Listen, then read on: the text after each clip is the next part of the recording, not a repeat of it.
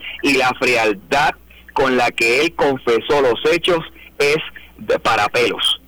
La tranquilidad que tenía y la falta de remordimiento. Lo precisábamos que esa fue la información que brindó usted y tanto la policía de que esta persona había manifestado declaraciones con relación a los hechos. Sí, yo dificulto mucho que una persona que comete unos hechos y los recuerda vivamente al punto de relatar detalles particulares de cada momento que actuó, estuviera con un padecimiento de salud mental que le imposibilitara conocer los delitos que estaba cometiendo. O sea que sí pudo mantener una entrevista tanto con la policía como con la fiscalía. Bueno, con la policía. Sí, mantuvo una entrevista y se mantuvo sereno, tranquilo, hablando en una conversación como la que estamos sosteniendo usted y yo.